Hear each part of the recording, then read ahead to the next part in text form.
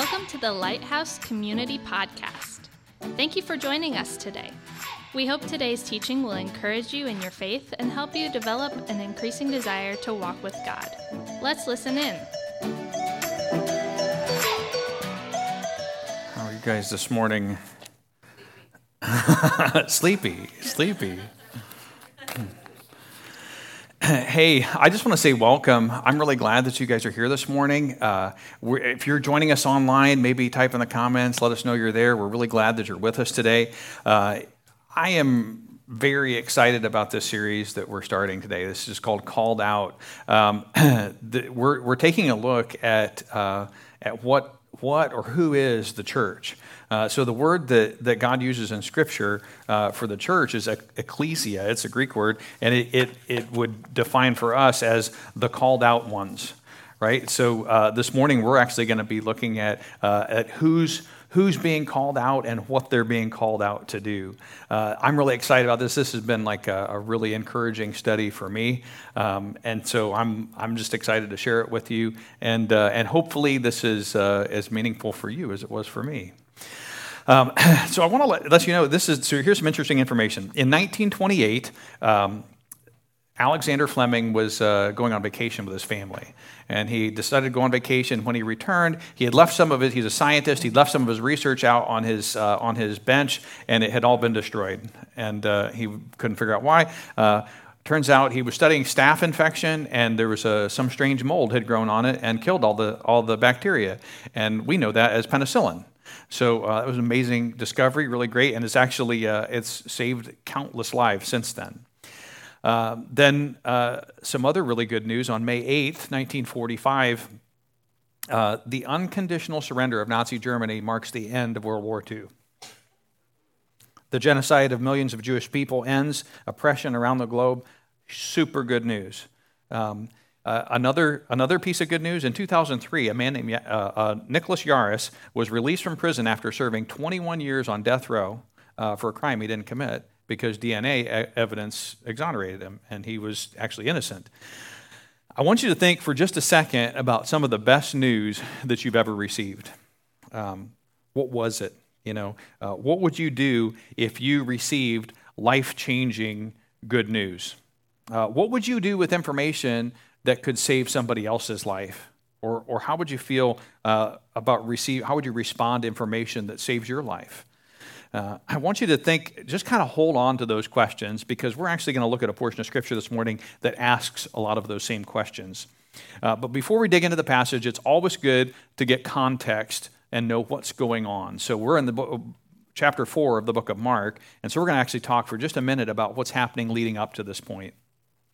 So Jesus is beginning his ministry, and he's actually calling his disciples, and he calls some of them. He calls James and John. They actually leave their fishing nets. He says, "Come follow me," and they just drop what they're doing, leave their dad in the boat, and they go follow Jesus, right? And so he calls them out to something. He calls them out, and he says, "I'm going to teach you how to fish for men.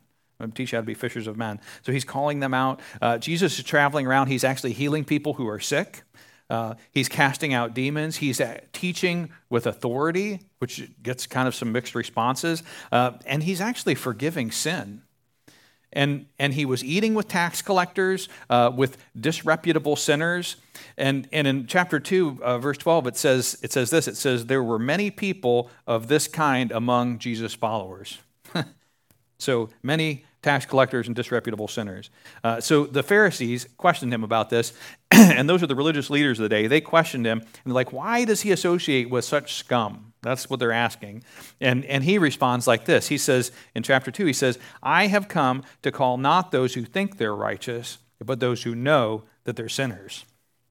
So crowds of people are coming to Jesus. Some of them want to be healed. Some of them want to hear what he has to say. Some of them want national change. They're hoping that Jesus is coming to help them throw off Roman oppression, right? Some of them are hoping he's the Messiah and that he's come to restore everything. And many of them want them to fix their problems. And others want to kill him. So all of this is happening. This is all what's happening when Jesus starts to teach in Mark 4. And that's what we're going to read this morning. So I'm going to read that in in my Bible here, but you can follow along on the screen or in your Bible that you brought with you. But we're going to be in Mark chapter 4, and we're reading verses 1 through 20. So it says this: Once again, Jesus began teaching by the lake shore. A very large crowd soon gathered around him. So he got into a boat. Then he sat in the boat while all the people remained on the shore. He taught them by telling many stories in the form of parables, such as this one. Listen, a farmer went out to plant some seed.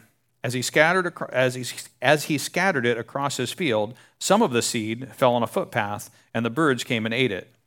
Other seed fell in the shallow soil with underlying rock. The seed sprouted quickly because the soil was shallow, but the plant soon wilted under the hot sun, and since it didn't have deep roots, it died. Other seed fell among thorns that grew up and choked out the tender plants, so they produced no grain.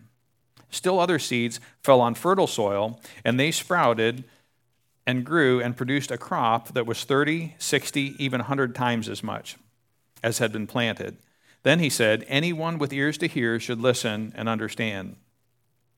Later, when Jesus was alone with the 12 disciples and with the others who gathered around him, they asked him what the parables meant. He replied, you are permitted to understand the secret of the kingdom of God, but I use parables in everything I say to outsiders so that the scriptures might be fulfilled. When they see what I do, they will learn nothing. When they hear what I say, they will not understand. Otherwise, they will turn to me and be forgiven. Then Jesus said to them, if you can't understand the meaning of this parable, how will you understand all the other parables?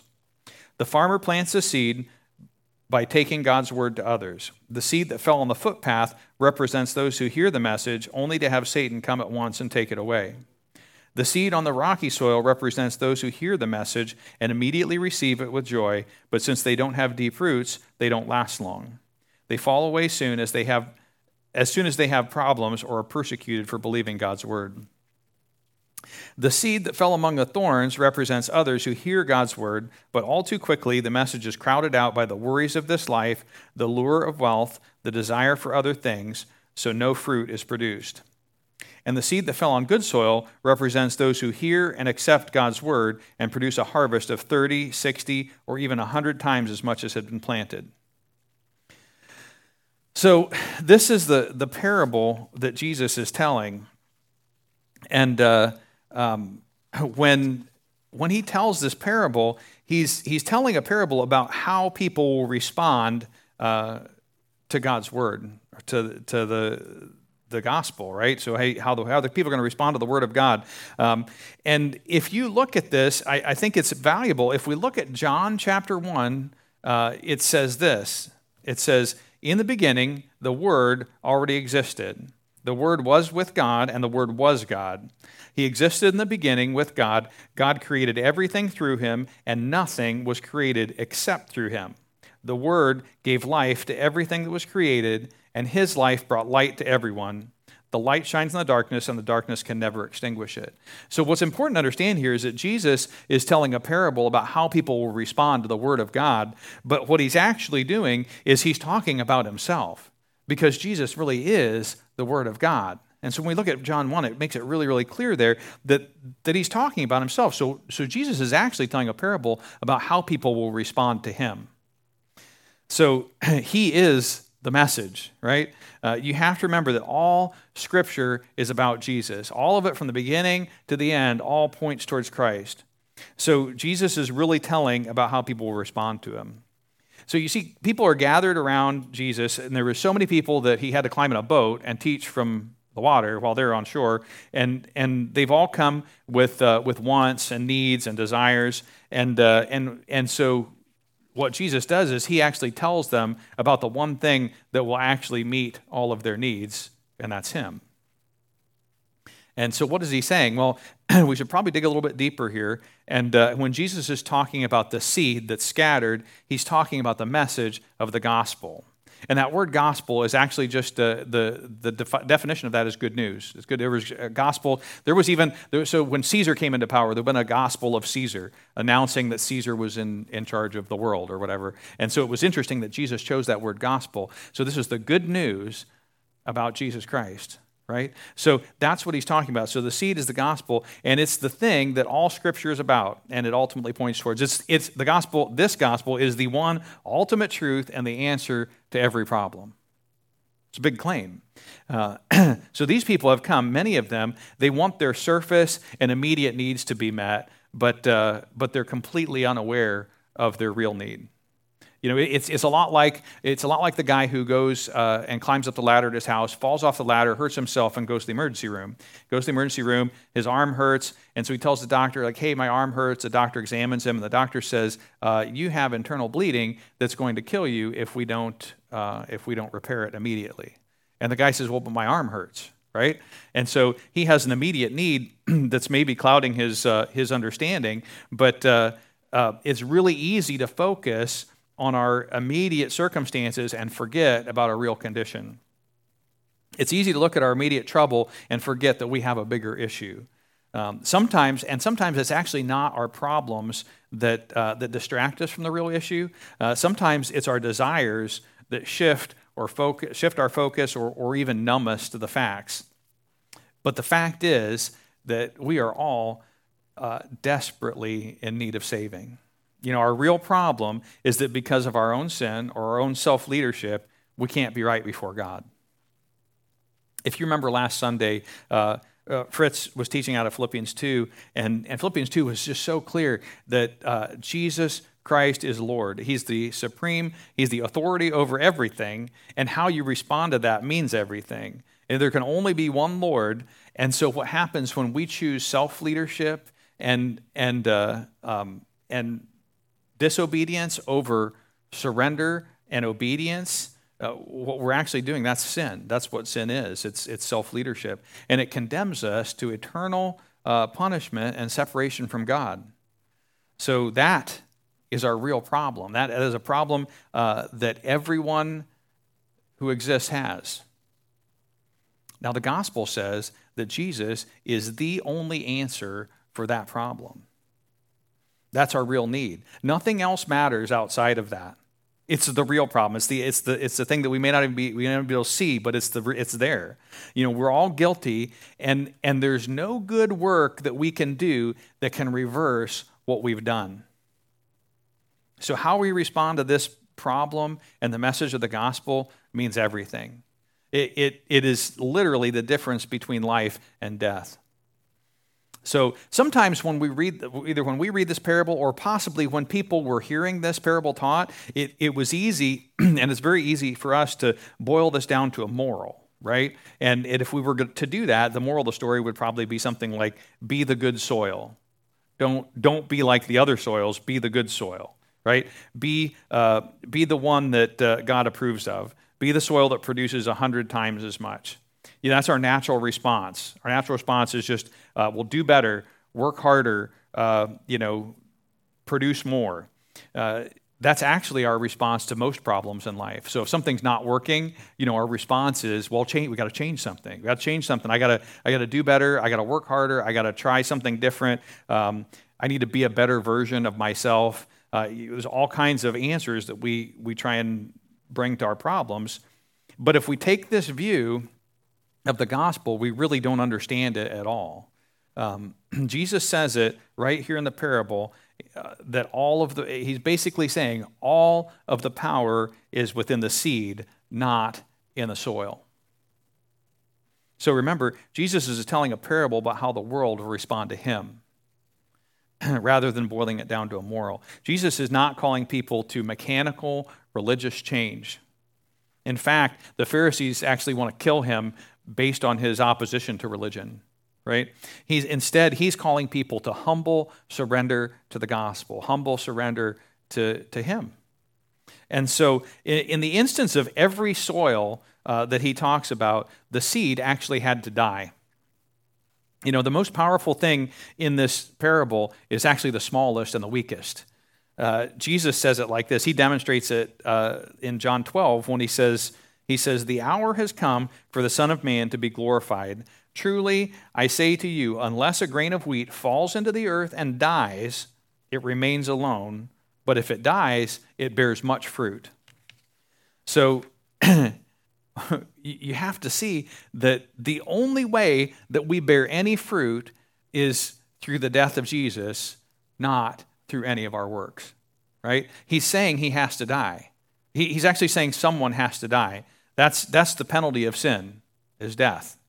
When you come to the point where you see that you were totally guilty, deserving of death, eternal punishment, and Jesus stepped in and took that penalty for you, the only response is to accept it.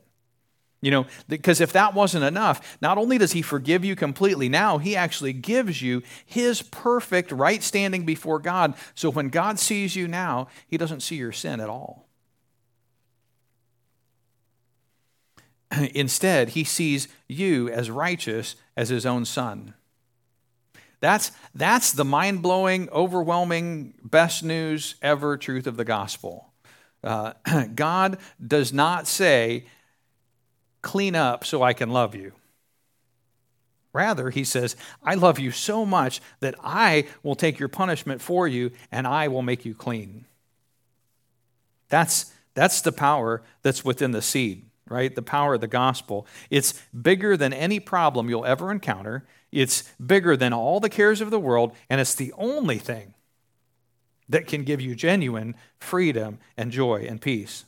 So when you genuinely encounter that power and it makes its way into your heart, it changes you forever. You're just completely changed.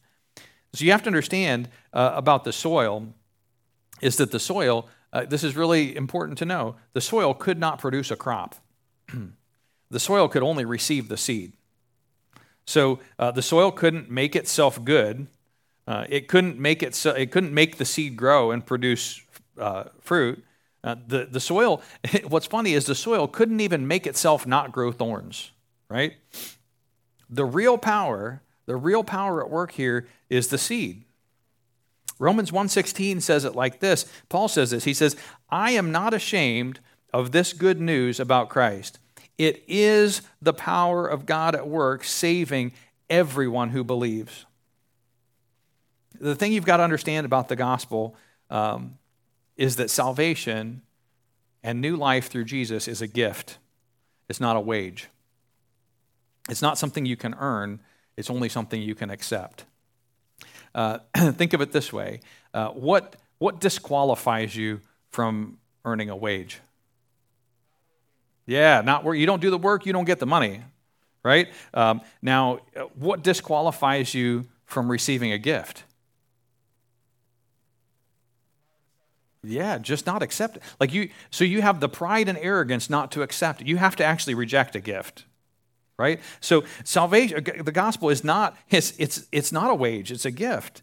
I mean, like if you really want to talk about wages, Romans 6:23 is like super clear about this, and it says the wages of sin is death, but the free gift of God is eternal life through Jesus our Lord. So God says through Scripture that everyone has sinned, and the wage that we've actually earned, is death. There's no work that you can do that will unearn that wage. The only work that is sufficient is the work that Jesus did for us on our behalf, because he never sinned. He lived the perfect life that I should have lived, and he died the death that I actually deserved. He died because I sinned. He took all of the penalty that sin deserved for everyone who ever lived and whoever would live on himself all at once and was crushed by it. Jesus, the seed of the gospel, went into the ground and died so that we could, through him, we could live. We've got to hear that. We've got to know that our standing before God has absolutely nothing to do with what we deserve. I mean, unfortunately, there's a very popular theology among people that goes something like this: if I do good things, then God will approve of me. If I do more good things than I do bad things, then God will probably approve of me. But the very first soil that Jesus mentions in this parable is actually called the footpath, or some translations call it the highway. So some of the seed landed on the footpath or the highway, and the reason that it never sprouted was it was too hard for the seed to penetrate. that never penetrated. It actually rejected the seed, and the birds carried it away. So while he's not explicitly calling out the Pharisees here, this is actually who he's talking about, because and all the other Gospels, everything else he says actually supports that. And he's talking about them, but what you need to remember about the Pharisees is it's easy for us to paint them as villains, right? It's easy for us to look at them in Scripture and say, these are the bad people. But here's something to know. So the Pharisees, that's not really an accurate description. The Pharisees were the popular party of the day in the nation of Israel. They were the moral, conservative, church-going, good people, right? They didn't drink, they didn't chew, they didn't go with girls who do, right? That was them, right? So they were the good people, right? They were doing good things. They actually tried to follow the law of God to the letter. The trouble with that is that they believed that God approved of them because of their good doing, right? So they believed that their good works earned them favor before God. So when Jesus comes on the scene and calls them out on their arrogance and their pride, they're offended and deeply opposed to him, right? They actually want to kill him. They would not accept him, and they would rather rely on their own performance as their merit before God. They were the soil that was too hard for the seed to penetrate. They rejected the gospel and the grace of God through Jesus. But like the other soil, the important thing to remember is that the seed died for them as well. That's the absolute beauty of the gospel. Jesus died for the Pharisees too. So you have to be careful when you think about this, because you have to see the Pharisee or the religious leader or the person like that actually lives inside you. We all share that thinking in part. I was actually the Pharisee that Jesus died for too. Everyone wants to look at the Pharisee and point at him and say, that's not me. We want to make that comparison, right? But look at the way you measure anything in life. I mean, we measure everything this way. So how do you know if somebody's rich? Well, they have more money than everybody else. There's a comparison, right? How do you know if you're successful? Well, I'm better than this person, and I'm not as good at as that person. So you make this comparative measurement, and you measure everything comparatively: physical ability, mental ability. If you have to spend like 2 seconds on the internet to find out that we actually measure happiness comparatively, right? So it's no surprise. It should not be surprising at all when we try and measure our spiritual condition comparatively as well. God says something through Scripture that's very important here. He says in 2 Corinthians 10, verse 12, he says, when they measure themselves by one another and compare themselves with one another, they are without understanding. One translation even says, how ignorant, right? Thanks be to God that the gospel is different. It's not like that at all. There is actually no comparison, because if there was comparison, we would all be doomed. Right? Instead, it has nothing to do with deserving. When you accept the truth of the gospel and put your faith in Jesus, God pours out his grace on you and gives you everything you don't deserve and nothing that you do deserve. How can you possibly respond to that? Like, what could you possibly do to repay that type of generosity and mercy? Nothing. There's nothing you could do. You couldn't do anything. You couldn't earn it. You can't repay it. The only response that's left is to accept it and to follow Jesus because of his love for you. You see, the closer you get to the gospel, the more it compels you. The more you realize your sin, the more you realize the depth of God's grace towards you. The closer you get to the gospel, the more you realize your need for just like deep change. Religion says this. Religion says, I obey, therefore God accepts me. But the gospel says, God accepts me by his grace through Jesus, and I want to obey. Can you see how different those two things are? I mean, like drastically different. Both of these things affect change, but admittedly, they will both change you, but they're very, very different types of change. So religion will only change the outside, and it never touches the inside. It really is. It's the rock-hard soil that rejects the free gift of the gospel. It actually only serves itself. You change for what you can get. See, here's what happens. You work so that God will accept you, but you can never actually achieve perfection, so you're only crushed under the weight of guilt and failure. So when you fail, you're devastated because you think you've lost God's favor, and now everything bad that happens is because God's punishing you for your sin. But when you're doing good, you actually feel deserving and entitled to God's favor. And then if bad things happen, you become angry at God because you feel you don't deserve what's happening. Like this. I don't understand. I'm doing all the right things, but circumstances are not going the way they should. Maybe that sounds familiar. That definitely sounds familiar to me. The problem with that thinking is that in that scenario, you are controlling God by your actions. If you do this, then God has to do that. If you believe that, when you believe that, you're really saying, I am in control of everything, right? You're actually living as though you're God. That's the definition of self-leadership and sin. It's sin. There can only be one Lord. Scripture is really clear about that. And the truth is, Jesus Christ is Lord. Now, gospel change is very, very different. If you are really forgiven and accepted and favored by God because of his grace through the incredible work of Jesus, then you're filled with joy and gratitude. There is nothing you can do to earn it, and you know that you don't deserve it.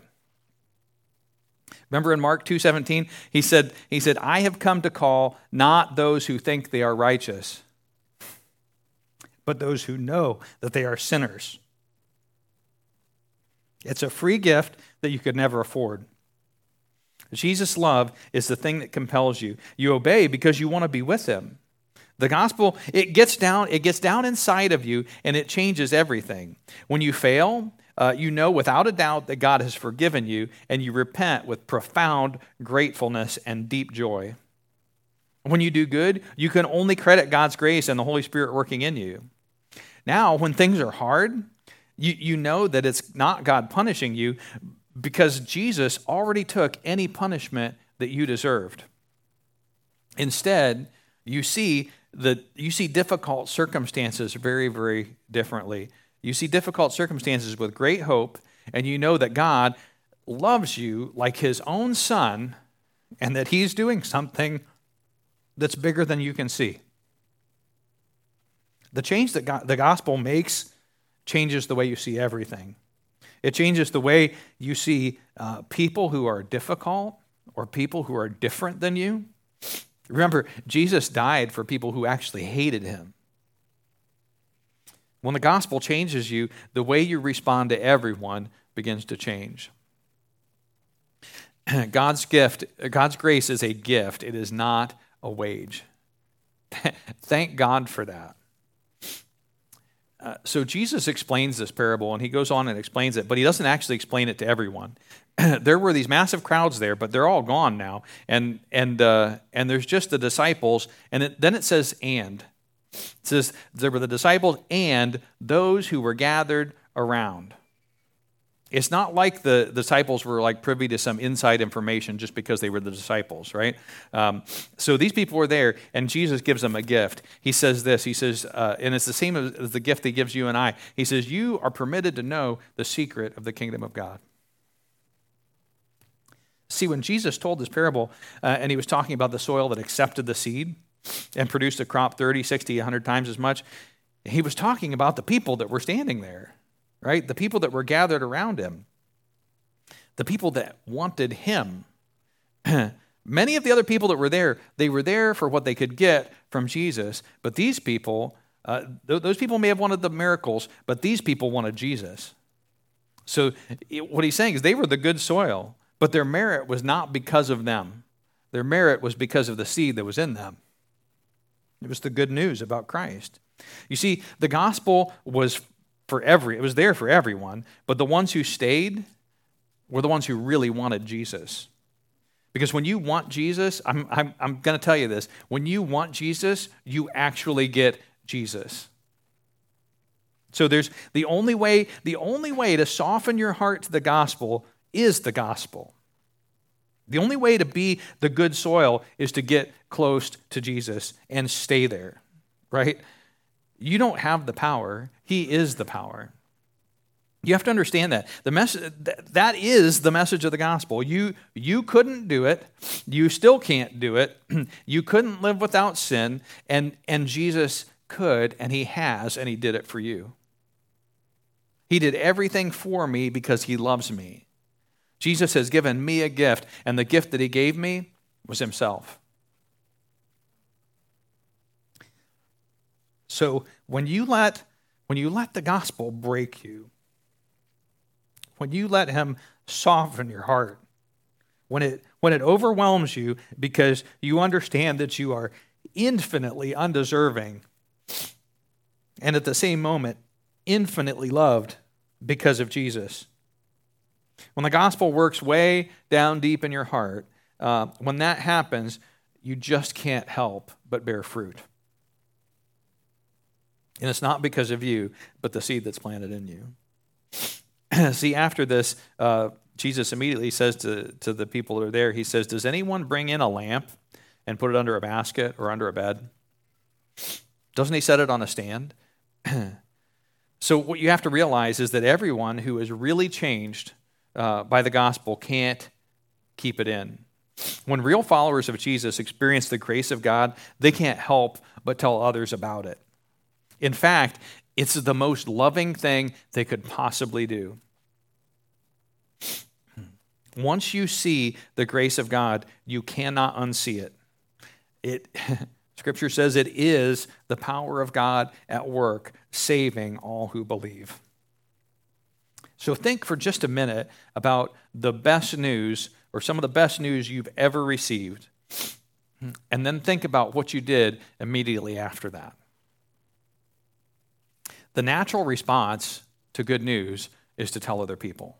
If you have good news happen, you just have to tell somebody about it, right?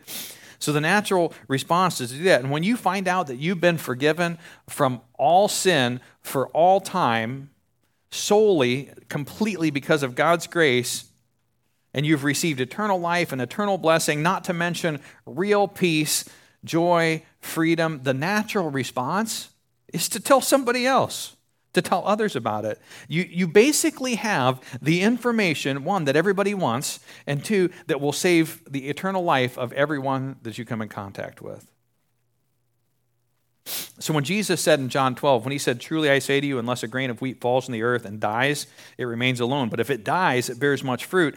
This is exactly what he was talking about.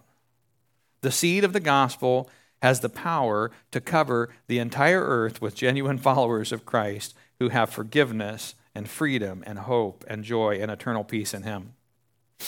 So when Scripture refers to the church or the ecclesia, the called out ones, if you've been affected by the gospel, you are the church. It's God's people. It's calling us out to share the good news of the gospel with everyone, everywhere. It is the absolute best life-saving news that anyone will ever hear. It's calling us to fall completely and deeply in love with Jesus through the gospel every day so that it fundamentally changes everything about us. It just transforms our lives. When the gospel gets deep down inside of us, it overflows to everyone around us. That's why in Matthew 5, Jesus says this. He says, you are the light of the world. Like a city on a hilltop that cannot be hidden. No one lights a lamp and puts it under a basket. Instead, a lamp is placed on a stand where it gives light to everyone in the house. In the same way, let your good deeds shine out for all to see, so that everyone will praise your heavenly Father. You can't keep it in. You just have to share it.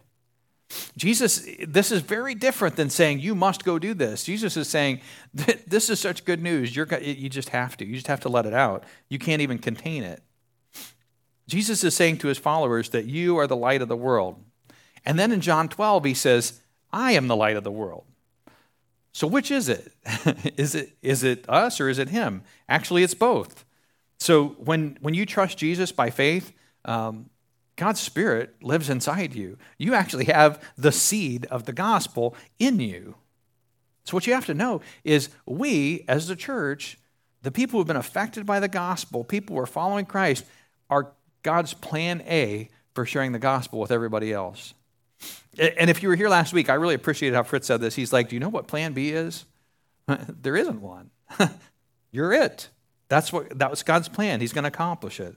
So this is what Jesus meant in Matthew 28 when he says, go into all the world and make disciples, baptizing them in the name of the Father, the Son, and the Holy Spirit, teaching them to obey all that I've commanded you. Go.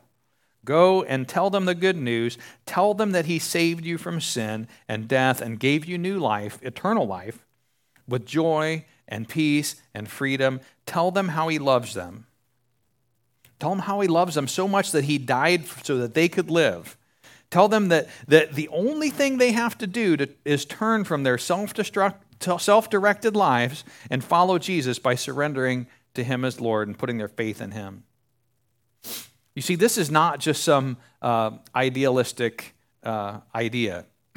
The fact is that people are regularly, people who are following Christ, they're experiencing the gospel and they're experiencing the grace of God, and that's normal for people who are following Christ. And when that happens, they're actually sharing that with people around them.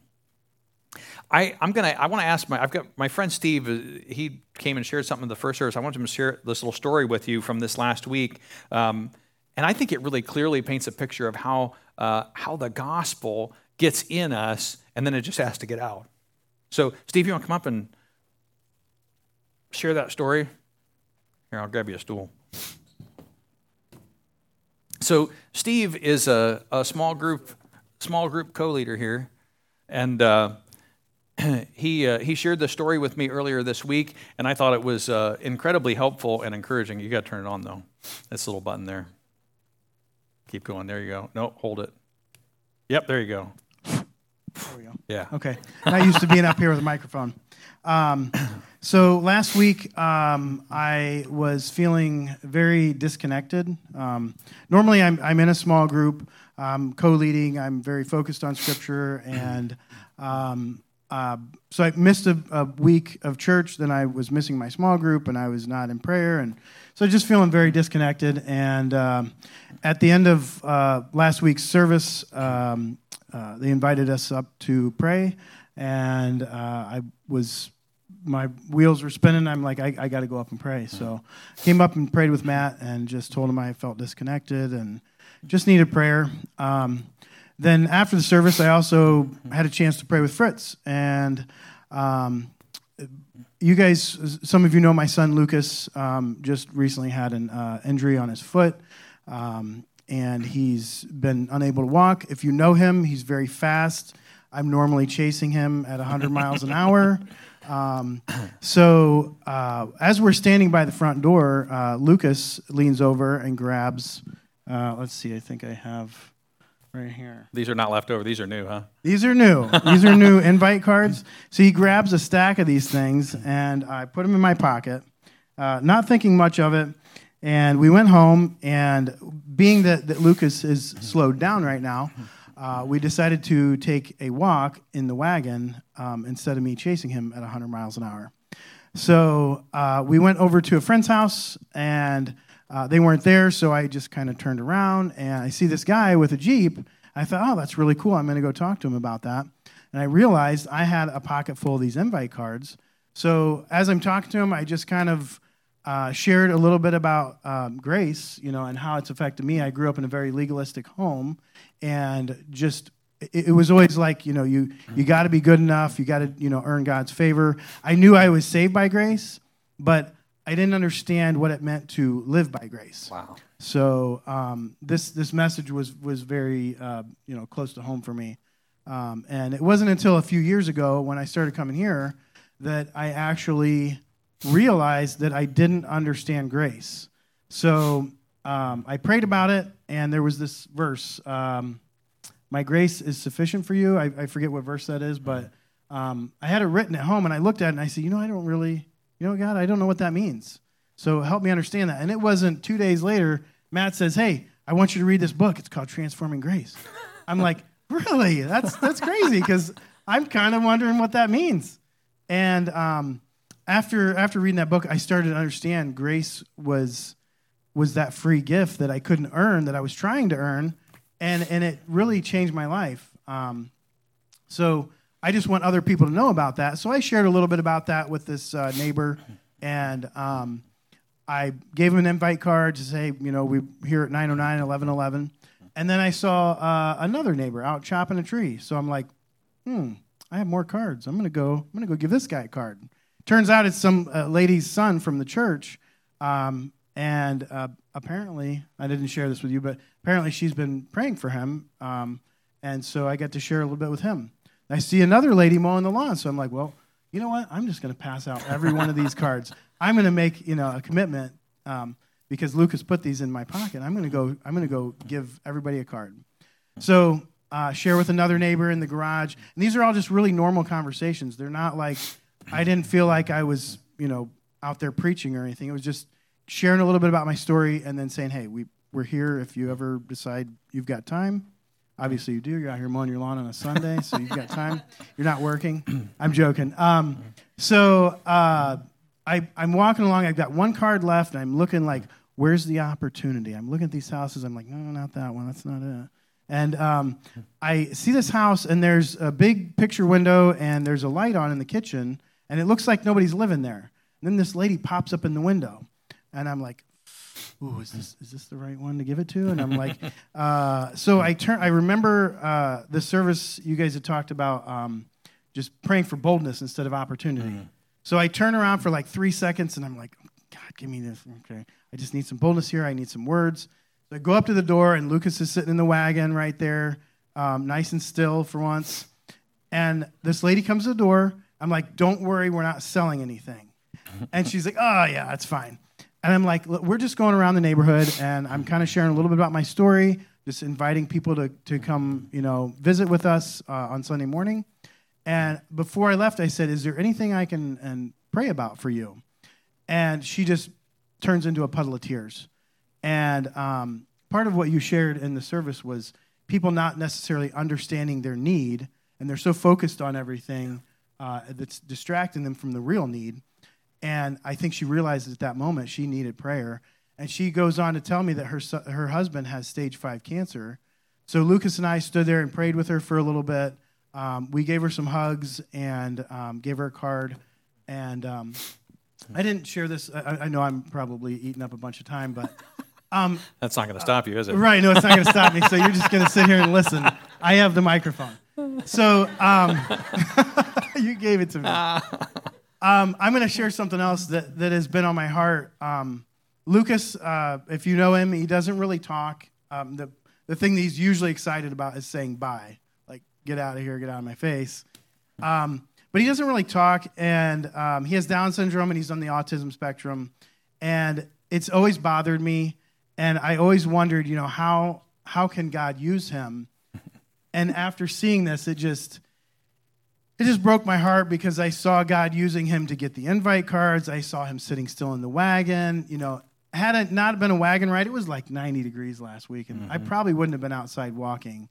But he jumped in that wagon and was ready to go. And so just seeing God use him in that way, it just encourages me so much. So, you just don't know how he's going to work. And this was a true blessing for me. So I wanted to share that story with you guys. Yeah, and so this started with you feeling disconnected and actually turning to prayer, like going to God in prayer with brothers and sisters in Christ, and God answers it immediately through Lucas, and says, "Oh, you feel disconnected? I've got a solution for that." Right? And so I thought this was incredible. And so the reason I wanted Steve to share this is not just like that's not just Fritz because he's outgoing is okay with going and sharing the gospel with people, or talking to people, or praying for people, or loving people and telling people the good news. If it's affected you, like if it's in here, it just has to get out. Right. So that's why I wanted Steve to share that. Steve, thank you. I appreciate that. So the truth is, the good news of the gospel is something God actually calls calls each one of us, if we've been affected by it, he actually gives us opportunity to share it. So that's the thing that we're being called out to. If it's working on you, if it's in your heart, actually God has called you, and he's called us together to share that. We don't actually need to pray for opportunity, and I think I appreciate Steve sharing that. There's opportunity everywhere. God's actually already answered that prayer. There's 50,000 people in Hancock County alone who are far from God. That's just based on the census numbers of people saying they have no religion, right? And that's based on that. But if we pray for boldness to share the gospel with other people, that's something God, like he took 3 seconds to pray and he's like, God, I need boldness. And then God said, boldness. You've got boldness to go do that. And it's just asking. So Jesus' response was this. He said, when he looked at the crowds, it says he had compassion on them because they were confused and helpless like sheep without a shepherd. And he says to his disciples, he's like, the harvest is great, but the workers are few. So pray to the Lord who's in charge of the harvest and ask him to send more workers into his fields. What's interesting is that's Matthew 9. And immediately following it in Matthew 10, Jesus actually sends them out, right? Pray for the workers, and then he sends them out. So Jesus had compassion, and he had compassion on me. Now, because of that, I have the good news that can save everyone. The gospel is in me. I have the message to share, and it's the mission it's God's mission for his called out people to share it with everyone. And maybe you're sitting here this morning and you haven't accepted the life-changing truth of the gospel, the gift, the free gift of God. If you're hearing it today, and if it's penetrating your heart, I guess I would say don't wait. There's no reason to wait. You actually can do that right now. You can turn away from self-leadership and sin today and surrender to Jesus as Lord, because he paid it all. He really did. There was nothing you could do. You don't deserve it. You haven't earned it, yet it's his free gift to you. No matter where you're at with that, I would challenge you this. Ask God this week to change your heart with the gospel. Whether you know Christ or whether you don't know Christ. If you know Christ, ask him to change your heart with the gospel. Man, that is something that should be happening to us every day as we seek him, as we know him. That's the people who were gathered around him that wanted him. So take a minute. We ask this question every week here at Lighthouse. Take a minute, ask this question, pray and ask this question. God, what are you saying to me through your word today? And then let's just be quiet for just a minute and listen.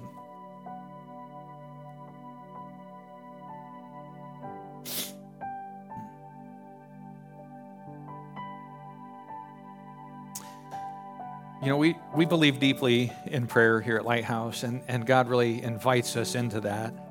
And as Steve mentioned, we have prayer partners who are going to be at the front and the back and the four corners of the room today, and they're ready to pray with you about anything. And so if you need prayer, if you sense God speaking to you, like Steve did last week when he says, man, I just need prayer. And let me just tell you a secret. Everyone needs prayer. There's none of us that don't need that. So we just want to open that opportunity for people. If you need prayer, just come up, go to one of these people in the corners, and they're ready to pray with you. But before we do that, we're going to actually sing one more song. There'll be time for that. But before we do that, I want to pray for you. Father, I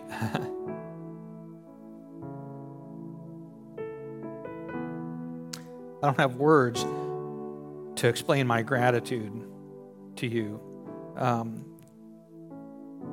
Father, I'm grateful that you had compassion on us, that you died the death that I deserved. And because of that, I have new life in you. Father, I thank you for that. I'm grateful for that. And I pray that you would call everybody to you, that you would call people who need prayer to get prayer, that you would call people who need Jesus to get Jesus. And Father, I just pray that you would make that, I thank you that you've already made that accessible to us. And we just confess you as Lord. I pray this in Jesus' name. Amen. Thanks for joining us. If you'd like to learn more about Lighthouse Community, check out our website at mylighthousecommunity.com or connect with us on Facebook. You're invited to join us live Sunday mornings at 9:09 or 11:11. Thanks again for listening to the Lighthouse Community Podcast.